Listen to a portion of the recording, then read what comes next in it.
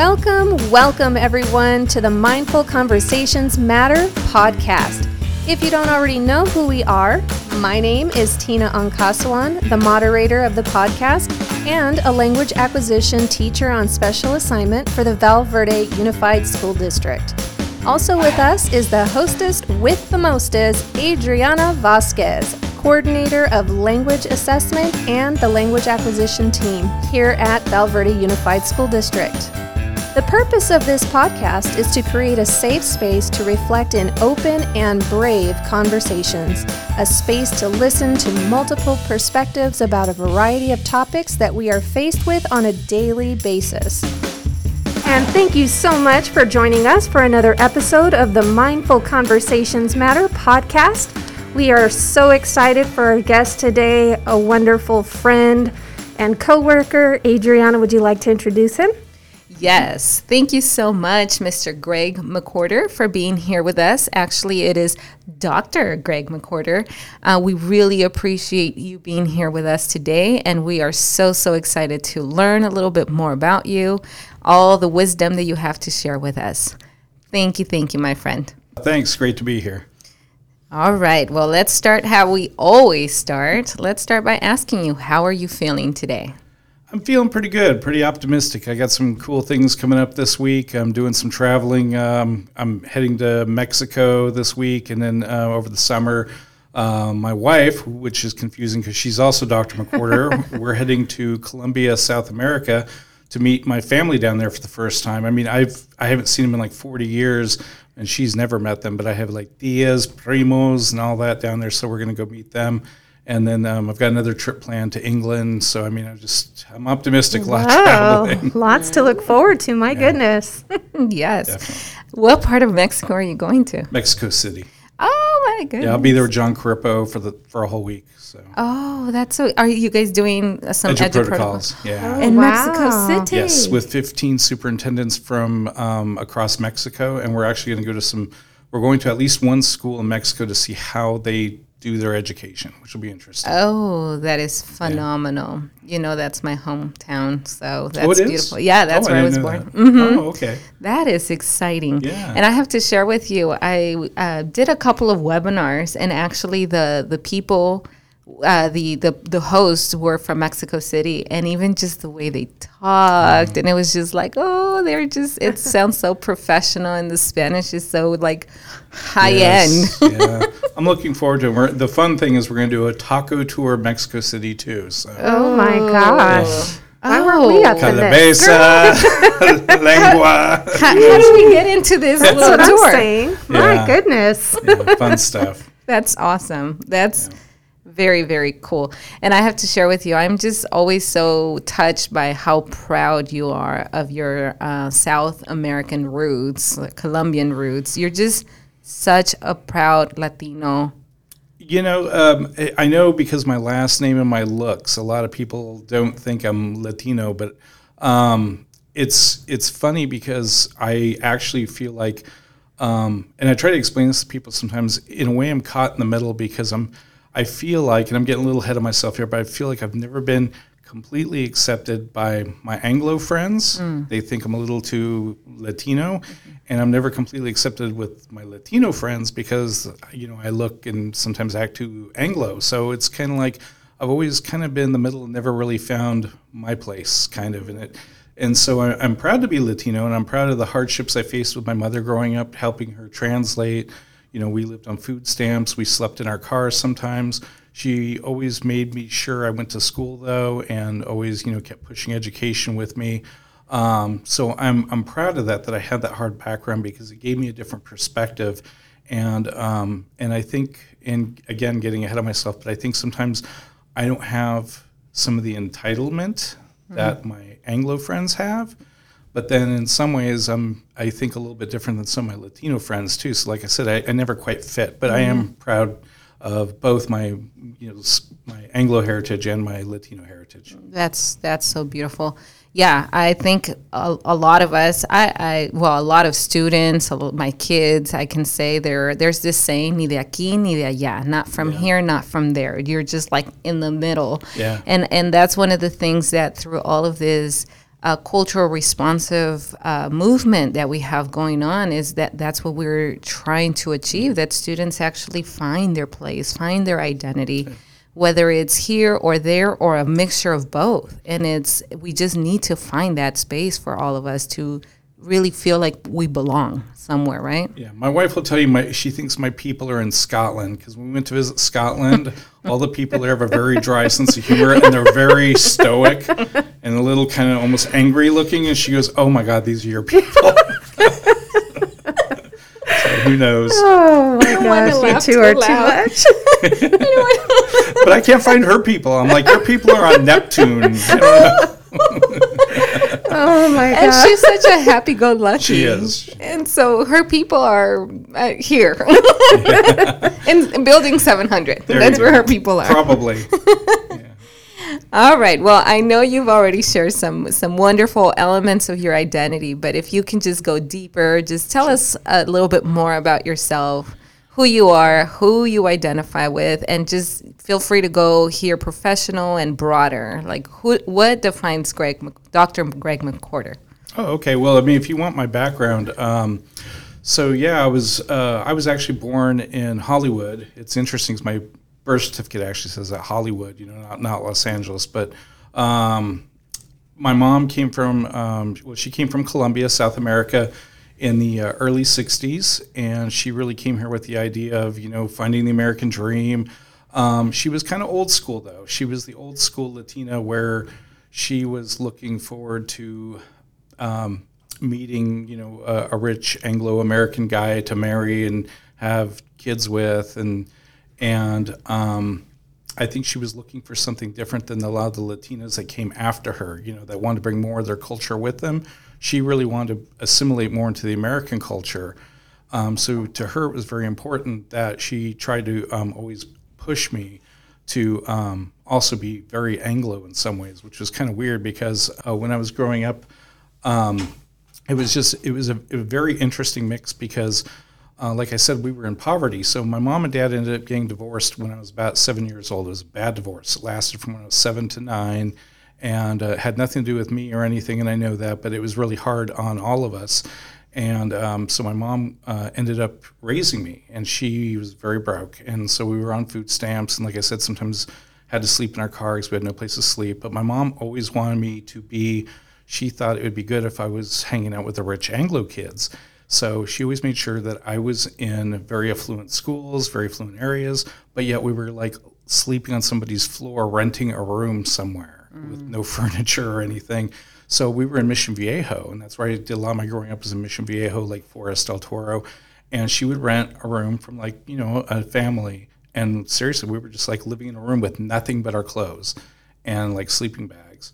And yet I was going to these schools with very affluent kids. And, sometimes I couldn't even get my clothes washed for a week sometimes. And these kids, they picked up on that. They knew that I was not like them. I didn't have the latest clothes. I wasn't always clean.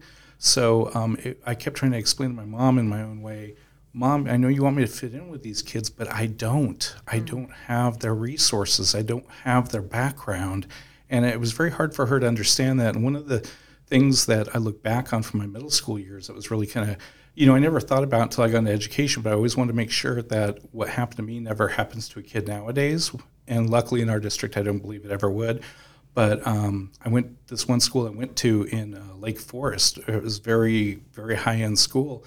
And I remember going to the lunch line, and I got to the end of the line. The lady goes, "Okay, where's your lunch money?" And I said, "I'm on the free and reduced program. I don't pay lunch." She was in disbelief. "Oh, no, everybody pays for lunch. We don't have any kids that don't pay for lunch. You have to pay like everyone else." I'm like, "I'm on the free program." And she had to call the head lunch lady over, and the head lunch lady came over, stopped the whole line. All the kids are listening. No kids could get their lunch. Head lunch lady comes over, and she's like, "Oh, yeah, we have one kid. He's the only kid in the school that gets free lunch."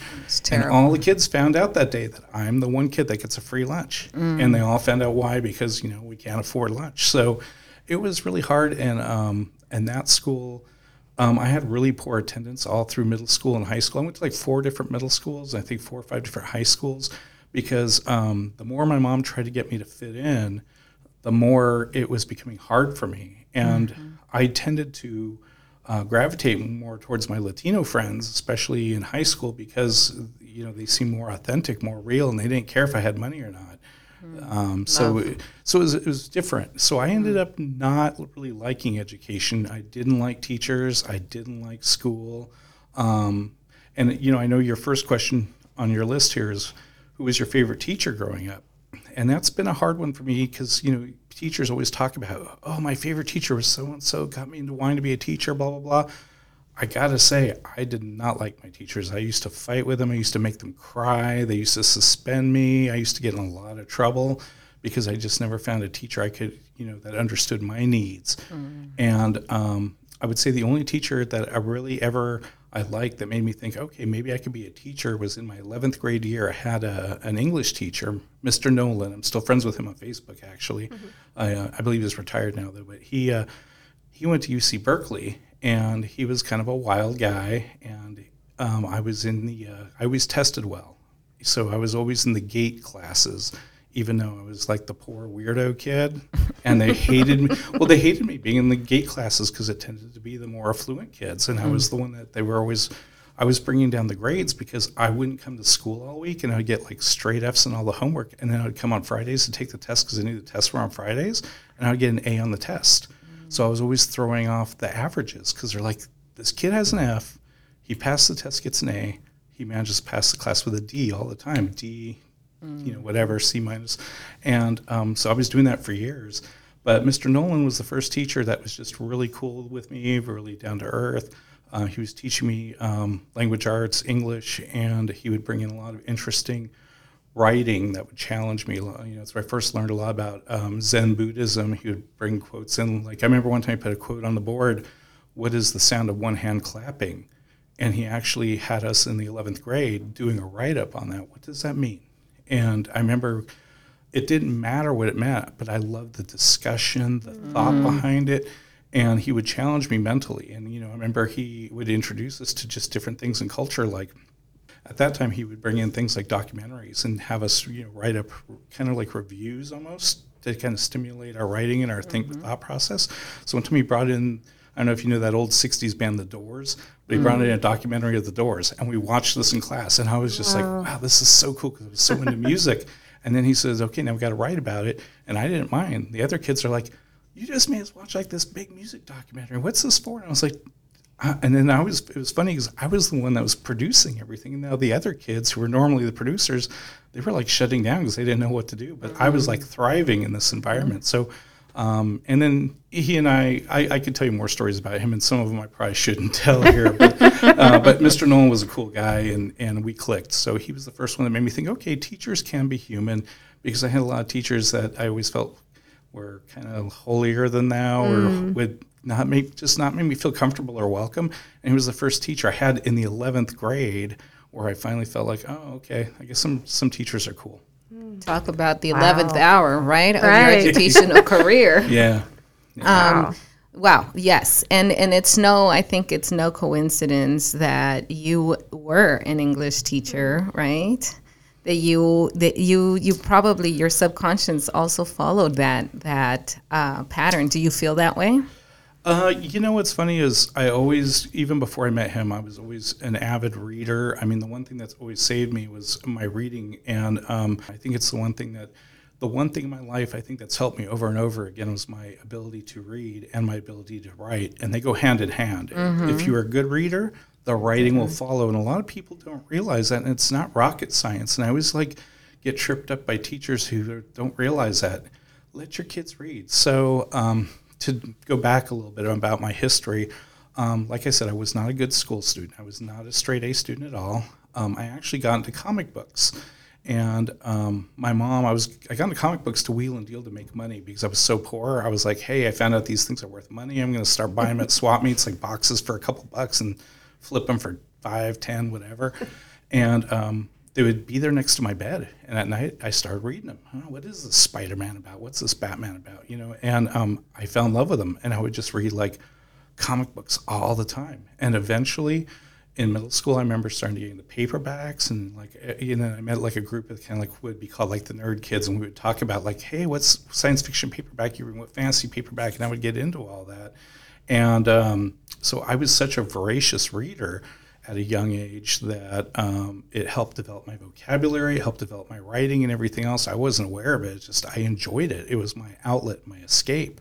And at that time, TV wasn't that cool. We had 6 channels or 10 channels. It wasn't like now where you have 1,000 channels. But so reading was just so much fun, and I got so into it that it helped me so that when I did need a career, I started having kids at a young age, married at a young age, and I ended up being a truck driver before I became a school teacher. I was a Teamster truck driver with Roadway, and I used to actually make deliveries. And I think one time I actually made a delivery here to the Val Verde School District of school books before I even thought of working here.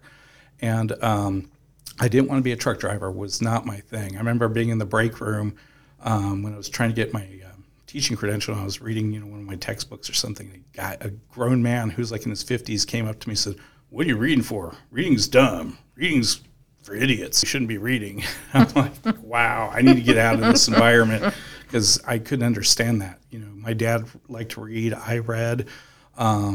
So anyway, when I was finishing up with my bachelor's, and I decided, okay, what am I going to do? Am I going to I had a little bit of law enforcement background, so I could have become a cop or a teacher. And I've actually made over 350 citizens arrests in my life, and I've actually gone to court on offenders and stuff like that. Put some 3-strikers away back in the day. Watch out, girl! And, learn something new every day. So I had a strong law enforcement background too, and I could have gone either way. And I remember asking my wife at the time, she's now my ex-wife, but I asked her, "What do you think I should become? Should I become a cop or a teacher?" And she said the smartest thing. She goes, "Well, you should become a teacher because you won't get shot at and you'll have summers off." And I was like, "Summers off? That's so cool." I didn't, because I was so poor. I worked all the time. I never had time off. Mm-hmm. So I was thinking, that's time off with my family. Mm-hmm. We can go camping. I could take my kids places. So it wasn't just, me being home lazy. I want that time off to spend with family. Mm-hmm. So I said, that's really good. I think I'll try that. I'll see what this teacher stuff's about. So I went, and the first day in my teacher credential, I'll never forget it, very first day, they said, "Okay, we're going to do a little poll here." There was about 40 wannabe teachers all in this class. And they said, "How many of you want to be social studies teachers?" Every hand went up, including mine, except for maybe 3 or 4 people. Then they said, "Okay, how many want to be math teachers?" One hand went up. "How many want to be science?" One hand went up. "How many want to be language arts?" One hand went up. And they said, "Okay, you see that? Every time we do it, it's the same. All you guys love history. All you guys want to be social studies. But what do you hear the need is in?" And this was back in the late 90s. They were saying, "Well, the need's in math and science," which it still is. Mm-hmm. And they said, do you guys want to work? Because if you guys want to work, there's not that many social studies openings.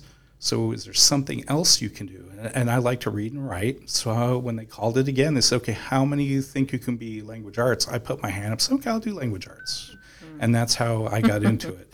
So it wasn't ever. It wasn't like, "Oh, I'm inspired by my teacher." No, I'm sorry to say. No, and that's good. It was more practicality and wanting a job and being practical. I'm a very practical person. And so it was like I wanted a job, and I was like, okay, I have that talent. I can do that, I guess. Mm-hmm. So I got my teaching credential, and like I said, I was a truck driver at the time, and I took a sabbatical from truck driving just so I could start a job at Val Verde. I didn't tell them that I was starting a job. I just said, "Oh, I need some time off." And I got hired at Val Verde January of 2003 and took over for a very popular teacher at Tomas Rivera Middle School. And I finished out the year. And I remember telling my wife at the time, if they say I'm coming back, I'm going to quit my truck driving job, but I'll hang on to it just in case. And at that time, the principal said, "Yes, we're bringing you back." And I said, "Okay."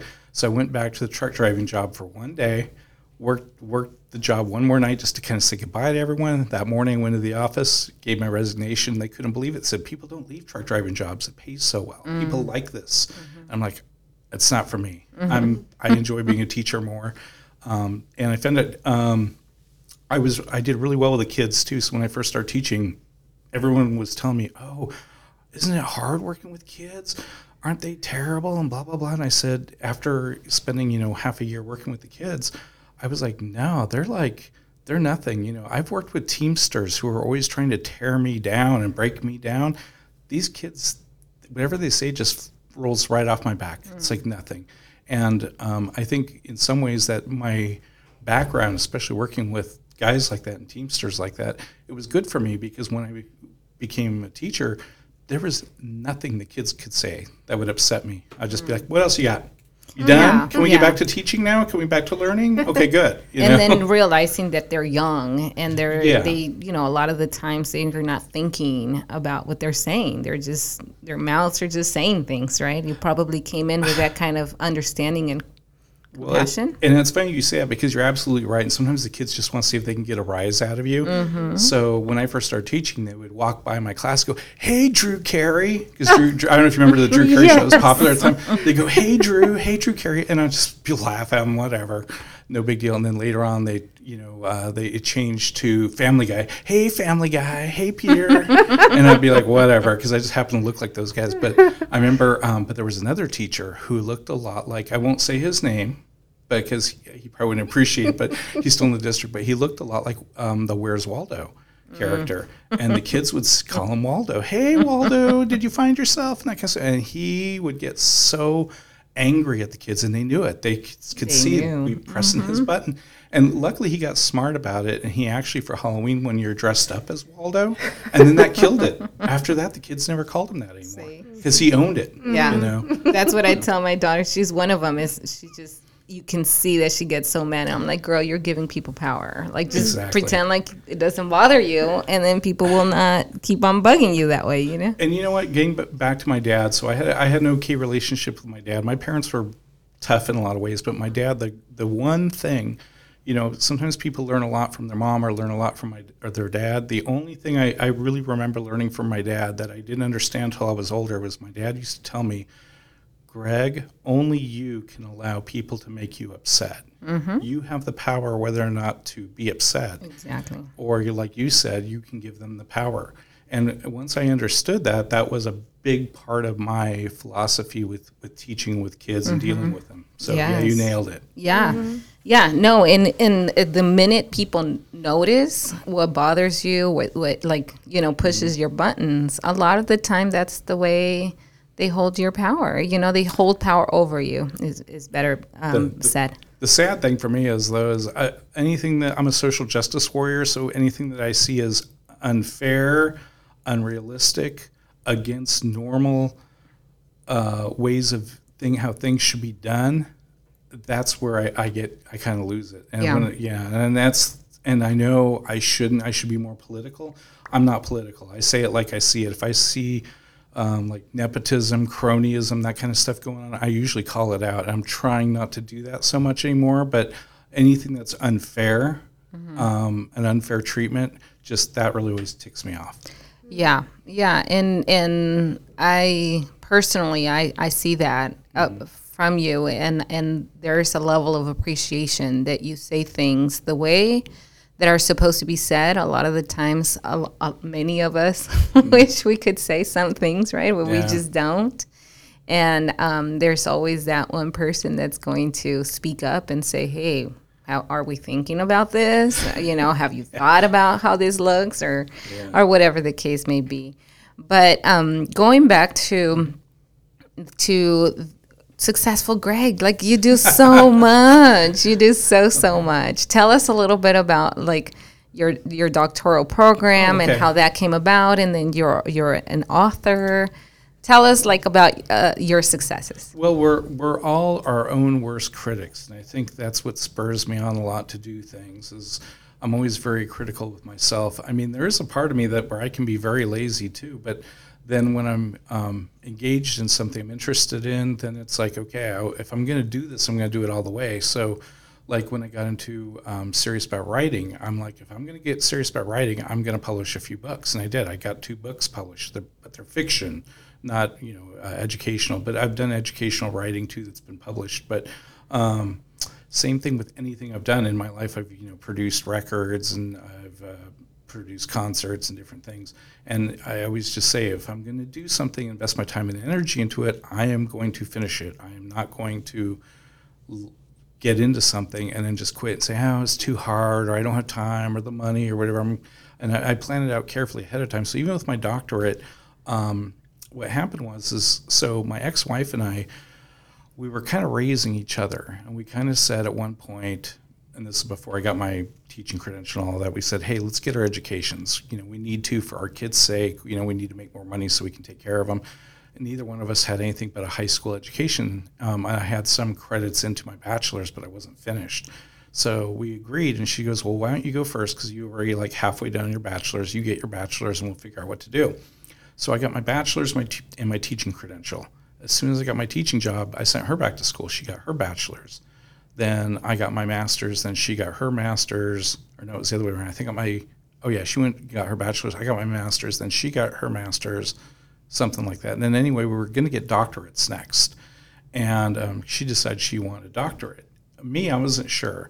But she got her doctorate, and the plan was that maybe someday I would get my doctorate. Well, once I got divorced and I was already in the profession teaching, I thought to myself, what's keeping me from getting a doctorate? I need to do something different for myself. Mm-hmm. And I actually like school. I like education now. I didn't like it as a kid, but I like it as an adult. And, learning new things. I do believe in being a lifelong learner. That's another thing that always surprises me is we always talk about how students should be lifelong learners, but I feel like teachers need to embrace that ideology as well, and mm-hmm. not all teachers do. They're like, right. And I embrace that. I want to be a lifelong learner. I always want to learn new things about culture, history, whatever, the world. So I thought, I'm going to go get my doctorate. Why not? And but again, I'm so practical. I went into it with the idea that if I'm going to do this, I'm going to finish it. I'm not going to let it sit there. Mm-hmm. And because there's too many people that are called ABD, all but the dissertation. They don't finish. Yes. Or a lot of people that try to say, or I actually met some people that try to say, oh, yeah, I'm a doctor, too. Oh, did you finish your doctorate? Well, I'm ABD. Mm. Well, if you're ABD, you're not a doctor. You're not a doctor until you finish. Mm-hmm. So I started getting my doctorate, and I was working on it while working at the district and also while dating, which was probably not the smartest thing because, different people I was dating wanted different demands of me. And one of them was just killing me with her demands. And then at the end of my doctorate, basically like the last year of it, I met Dr. McWhorter, Dr. Jennifer McWhorter, and I am proud to say she did not help me with my doctorate. Not too many people have asked, but I think they always assume because she had hers, maybe she helped me. Not at all. You're like, for the record. Mm-hmm. No, seriously, for the record, she did not help me. I think I asked her one question about the whole time. There was one fine point I couldn't understand, and even she tried to help me with it and even couldn't help me. I had to figure it out myself finally, but getting my doctorate was all me. And because she had completed hers like 10 years earlier and was just like, been there, done that, over with it. Mm-hmm. So, but yeah, I've always had that tenacity to follow through with things. So, and my doctorate for me was, my doctorate, okay, so this is interesting. My doctorate, I actually wanted to combine what I'm doing at work. Mm-hmm. So as an ed tech TOSA, because that's what I do in the district, and as an ed tech TOSA, I'm trying to help teachers specifically integrate technology into their teaching. But my heart's always been, with our Latino population too.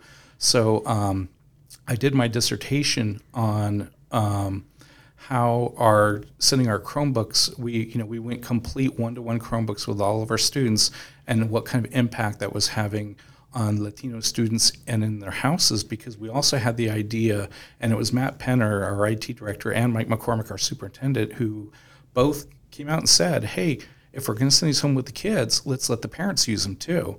And I thought about it at the beginning of my doctorate, and I was like, that's like powerful, because we can go from being a community to a community of learners. Mm-hmm. And when I say community of learners, that means the parents.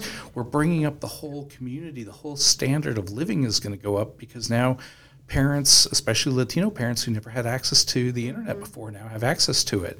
Because it's different having it on your phone than actually having a computer you can do things with. Mm-hmm. And I just wanted to see how that would work. And I did find some interesting things. Nothing too glaring, but I think some of the anecdotal stuff I'll share with you that really just, got to my heart was, I used to go to the DMV, and I used to see, a lot of these, Latino people sitting there for hours and hours and hours. Well, now their kids are bringing home Chromebooks. What can they do? They can make DMV appointments for the first time ever using the computer. So now they can just show up, go to their appointment, and leave. They're not there spending half their day anymore. Mm-hmm. I had students telling me that their parents were able to do online banking for the first time ever, or just, all these different stories, maybe even finding, and I always tell the students, well, make sure you're finding good information, but like medical information online or whatever they need, or immigration information. But the power was opening up to parents in our area for the first time, and so my whole dissertation was about that.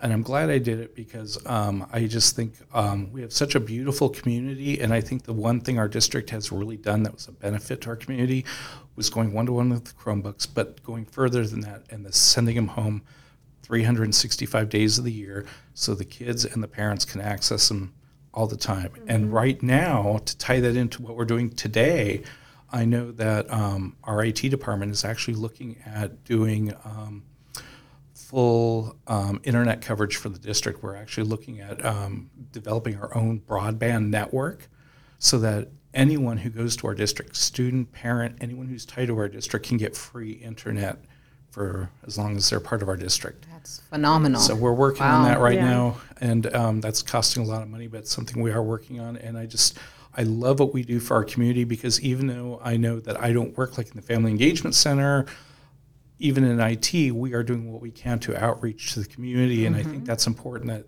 all the departments should try to, and sometimes people don't understand this when I say this, but I look at our parents and our students like customers.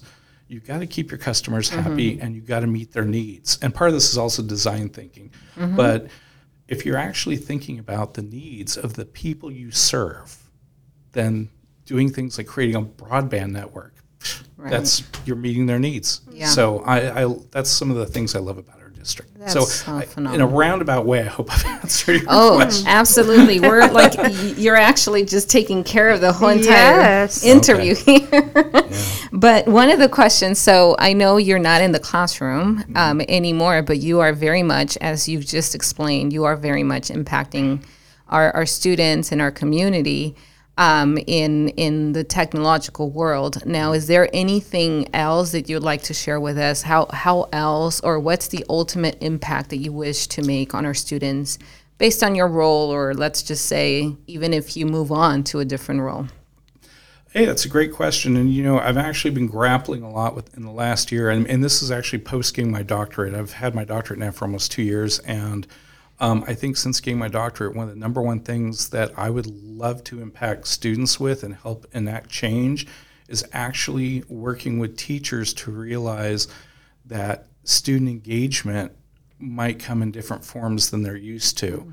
And I'm going to use the word, it's kind of, some people don't like the word, like gamification, but our kids, they have so much screen time, they're so used to games.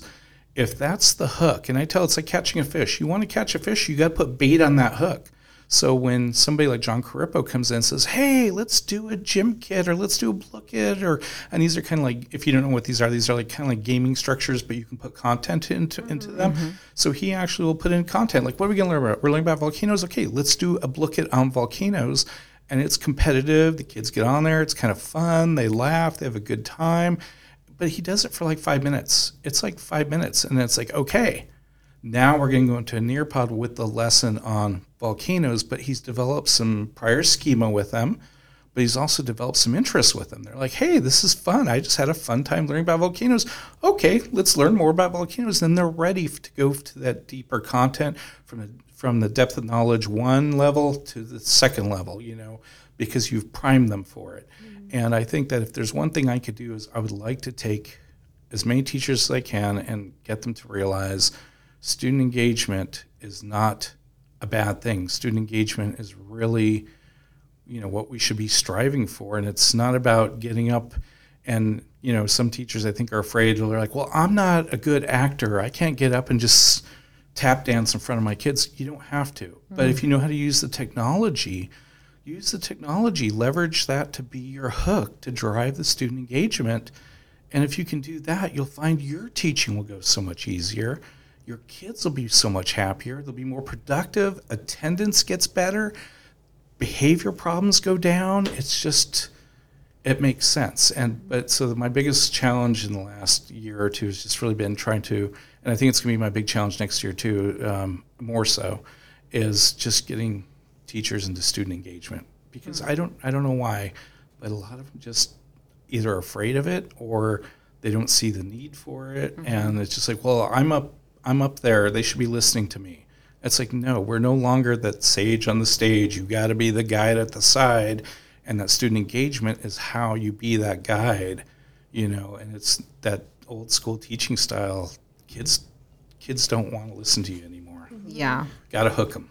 A couple of thoughts on that. I remember, I've always liked to give my kids, little prizes and candy. And, I know there's different trains of thoughts around that. But I remember teachers throughout my teaching journey that would be like, no, I do not need to be buying things. I don't need to be buying my kids. And it's like, well, you're not buying them. You're engaging them. You're giving them a little something in return. The kids will die over each other for a Jolly Rancher. One penny Jolly Rancher. Yes.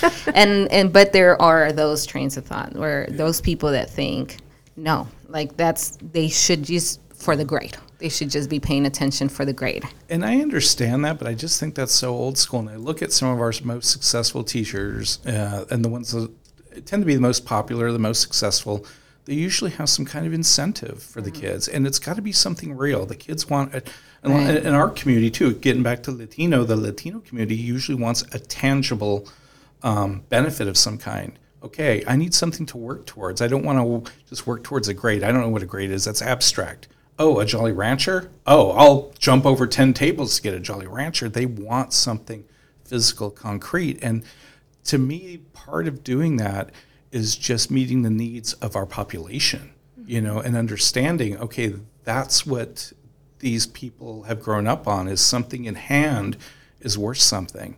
Then maybe you can lead them to understand, oh, there's a thing called a grade. What's that about? But you got to have that hook again. Yeah, it's almost, I think you're onto something, because my next question for you is, I have to tell you, I struggle so much with competition. And so anytime, when you're talking about gamification, I have seen it where it's not so tied to competition, but there is something about, the individualistic and the collectivist societies and how competition is not something that's for everyone. And I could say that about myself, for just to speak on my own truth. But what are your thoughts on that in the sense of bringing gamification, and how can we merge those two worlds where there may be some students that may be turned off by the competition? That's a great question. And one of the things I'll tell you, and I've seen this because I'm in classrooms with John Carippo all the time, and I've seen this repeatedly over the last few months. But one of the things I even told John Carippo that he didn't realize was, I said, when we do the gamification, it's actually creating equity, because, depending on how the gamification is and what it is, but in something like a Book It, where it's very content driven, or math, doing 99 math, something like that, which is gamification a little bit, but it's also, you either know the math or you don't. It's creating equity because some of the voices that don't normally get heard. So, there tends to be, in any classroom, there tends to be those quiet kids that are smart, and people don't even know they're smart sometimes because they don't get a chance. Someone like the teacher will say, okay, who knows the answer to this? Oh, me. And all the loud kids get to answer, and all the boisterous kids get to participate, but the quiet kids that are a little bit more subdued don't always get to participate. But when you have them do something like a Book It or 99 math, and you're like, oh my gosh, the top score in the class is Marisol, and the kids are like, who's Marisol? Well, it's that quiet girl in the corner, or that, if it's Jose, the quiet boy in the corner, whatever. And it allows those voices to be heard. So I think it creates some equity, because you get to hear from kids or other kids that you normally don't realize can be heroes in the class too. Starting to see there's more equity being built up, if that makes sense. But but not just that. I'm not into games either. I'm not competitive at all. My wife will tell you we fight each other on Wordle and stuff, and I don't care. I beat her all the time, and I don't care, and it makes her mad that I don't care. But I'm not competitive. I don't know what it is about me. I'm like, hey, I don't care. I'm not competitive. And I think that with some of these structures, even if the kids aren't competitive, they just enjoy doing it. Oh, okay, I'll do this thing, because usually there's oh, I shouldn't have done that. But there's a little animation part to it or something where maybe you're moving a character or doing something. So they think it's fun whether or not they win. They don't care, but it's still kind of hooking them, going back to like the volcanoes. If it's like, oh, okay, look, I made the volcano erupt. This other kid did it first. He beat me, but, it was still kind of fun, So I don't think, from what I've seen, I've never seen a kid walk away from one of those situations unhappy. So to me, it's kind of, and you're seeing different voices emerge. So to me, it's a win-win so far. That's good to know. Those are great points that you make. I think I focus more on, when Kahoot, let's just say Kahoot, and they have the top 3 winners and then everybody else. And there are some games where your name is the last one. And so I go to that. Like, I certainly do not. That one thing for me to process information, I'm not a quick processor of information. Like, that's always been me. My brother is very much like you. He would come in on Fridays, take that test, and ace those tests, and not show up the rest of the day. That's so funny that you say that, because that was very much him. For me, I need to work hard for what I need, for what I want, and I need to really process information. And so those games, like when we've done those games, even as an adult, I'm like, I can't even answer. Yeah. Like, I just won't even have the 30 seconds or whatever they give us. I can't even, That might just be my adult brain. But what's cool is some of the games, too, don't list everybody. So some of them just list like here are the top 3 and that's it, and you can't see what anyone else did. So it's like if you're in a class of like 40 kids, top 3, then you don't feel so bad. You're like, okay, I wasn't one of the top 3. Maybe I was number 4. You don't know. You don't know. Yeah. Nobody knows. Well, and that's when choice comes into play too. So there's all kinds of ed tech tools that you can use. So even if they're not like on this competitive game, they can still show mastery in another way, with choice, and technology. Totally. Like John Kripo's Thin Slides. Every kid can put their own personal spin on it, their own personal design. Yeah, I love that we're having this conversation. I don't believe there's a right or wrong answer, but I've always struggled with, because I very much believe that it's important and it's a great way to engage students, to bring in the gamification, but it's an internal struggle that this is how I feel. I wonder how many kids feel this way or not, we don't know. But it's just a wonderful thing that we can engage in this conversation and think about these things for our students, And I think we just need to get past the, gamification, just because it has the word game in it. We need to get past the idea that games aren't learning experiences, because they are. Oh, for sure. And a lot of teachers, I feel this way, and I know I'm not trying to put teachers under the bus, but I feel there are teachers out there who they just hear gamification. Oh, it's games. I don't have time to play games with my kids. I got too much learning to do. But if you can use that as the hook to get them stimulated, they will be more productive for you. And that's my mantra for them. And do you find, Greg, and I'm going back to being that lifelong learner, and you're wondering, like, I don't know why some teachers just don't, aren't wanting to incorporate this, but do you feel that it's because technology is just constantly changing? And as teachers, we always like to go to what's comfortable, right? And it's like, well, 1 year something is, what is it? GimKit, and give me some other names of some of the 99 math, Blooket, like whatever, all these, Kahoot, and then quizzes, right, and then next year it's going to be something different. So do you ever hear, or how do you deal with those teachers who are like, oh my gosh, well, I just learned this, now this is old, and now the next year or a couple months later, okay, there's something else here. Do you feel like you lose some teachers sometimes? Yeah, no, it's a very valid, great point. I mean, I think, especially in education, you hear teachers saying things like, oh, we have to do it this way this year, but it's going to be completely different next year. Else is coming down the road. So sometimes they don't want to buy into something. And I've run into that. I've run into teachers like, oh, yeah, I don't want to do quizzes. I know it'll be something different next year. And I'm like, okay, but you got to start somewhere. If you start with the quizzes, then if it does change, at least you kind of already know what to expect. So like when you do like a Blooket, it's like, okay, I already kind of know how this works, and everything kind of builds and builds and builds. I remember, the first time I ever got a Roku for my TV, there was things about it I didn't know how to do, and now we've updated and got a new Roku, and every time I'm learning something new, and it goes back to being that lifelong learner. I think some teachers want what's comfy and easy, and I get that. I still play vinyl records. I'm not really good at making MP3s or anything. I'd rather not. I'd rather just put on a record or even a CD if people remember what those are. But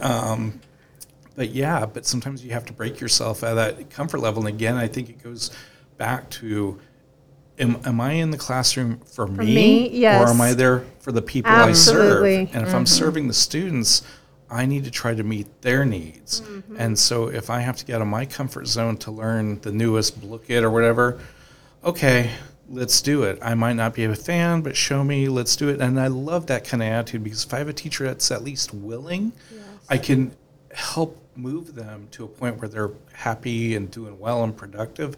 But if I get teachers just like, nope, don't want it, it's hard. And I'll tell you, there's a great story. I had one teacher, this is going back years ago when we first got hover cams. I mean, when we first got them and nobody really had them yet. I had a teacher who was retiring in a year, and she's like, don't bring me any more technology. I don't want any technology. I'm out of here in a year, blah, blah, blah, blah. And I told her, I said, just try this. Here, I'll set it up for you. I'll even show you some basic things you can do with it.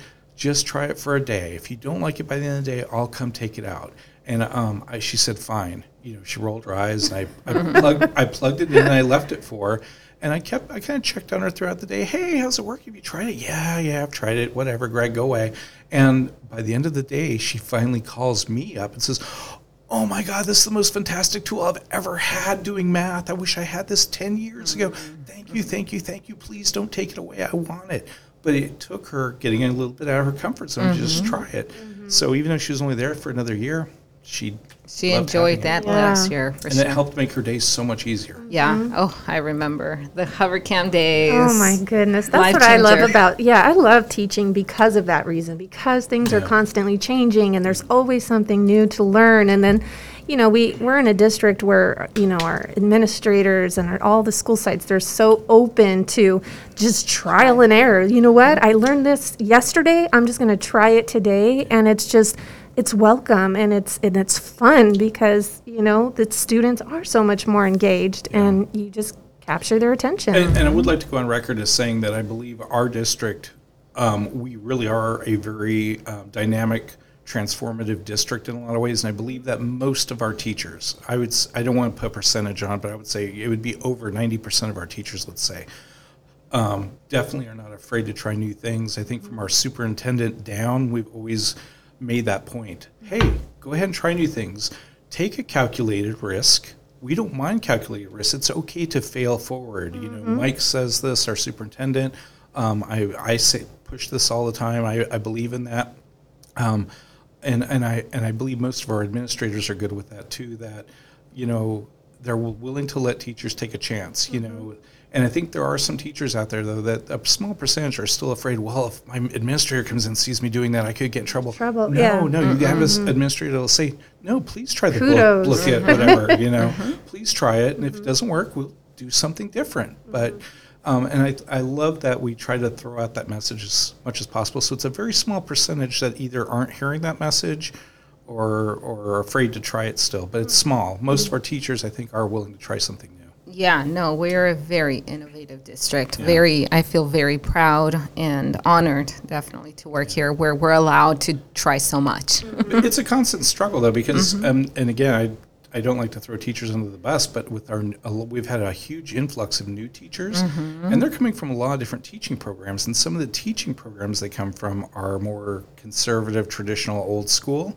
So we've had new teachers that have been afraid to embrace some of our new ways of doing things, and it's we've had to tell them, no, it's okay to do this. I don't want to say anyone in particular, but there was a couple teachers that really had to be talked to, hey, we don't mind you doing these gamification things with the kids. Please try them. We'll help you. That's fascinating to hear. Are you sure? Yeah, you're not going to get in trouble. It's okay. Yeah. Even the principals, then we'll have to bring the principal in. The principals, try it. Go for it. It's okay to be a rebel. It is, yeah. But it's that mindset that we, and our district has that transformative mindset, but we had so many new teachers coming in that it's we got to remember, we get it, but we need to remember to kind of indoctrinate the new teachers too. That's so interesting. That is, you'd think fresh blood and young people, and we're just in this, century where everything is so innovative.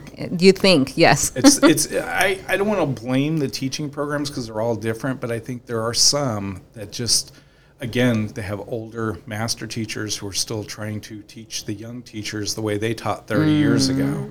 And it's like they haven't brought that piece in. Well, they're lucky to be here where they can try. Well, my friend, what a wonderful conversation. Let's go ahead and end this conversation by asking you, Dr. McWhorter, what is your message to the world? Oh, gosh, I think I've answered that enough. I mean, my message to the world is, I guess, just really try to embrace being a lifelong learner and don't be afraid to try new things. But again, calculated risk. You don't want to try something that you know is wrong or bad, but you definitely, if it looks like something that can improve your life or improve the people you serve, then take that risk and see if you can do it. And don't be afraid to be a lifelong learner. I mean, life to me is more exciting and enjoyable.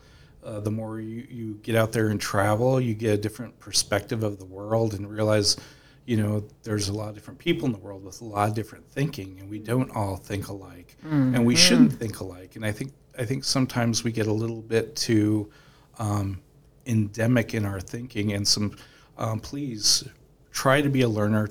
And by doing that, traveling is great, learning about other cultures, learning about, just the way other people live, the way they think, all that is so important. It'll make you more of a well-rounded person and probably help you to better serve the needs of those you serve. So with that, I would like to say thank you, and I hope everyone has a fantastic end of the school year, and hopefully next year will be just, I'm trying to think of like a quote, like, up and away, like bigger and better, Yes.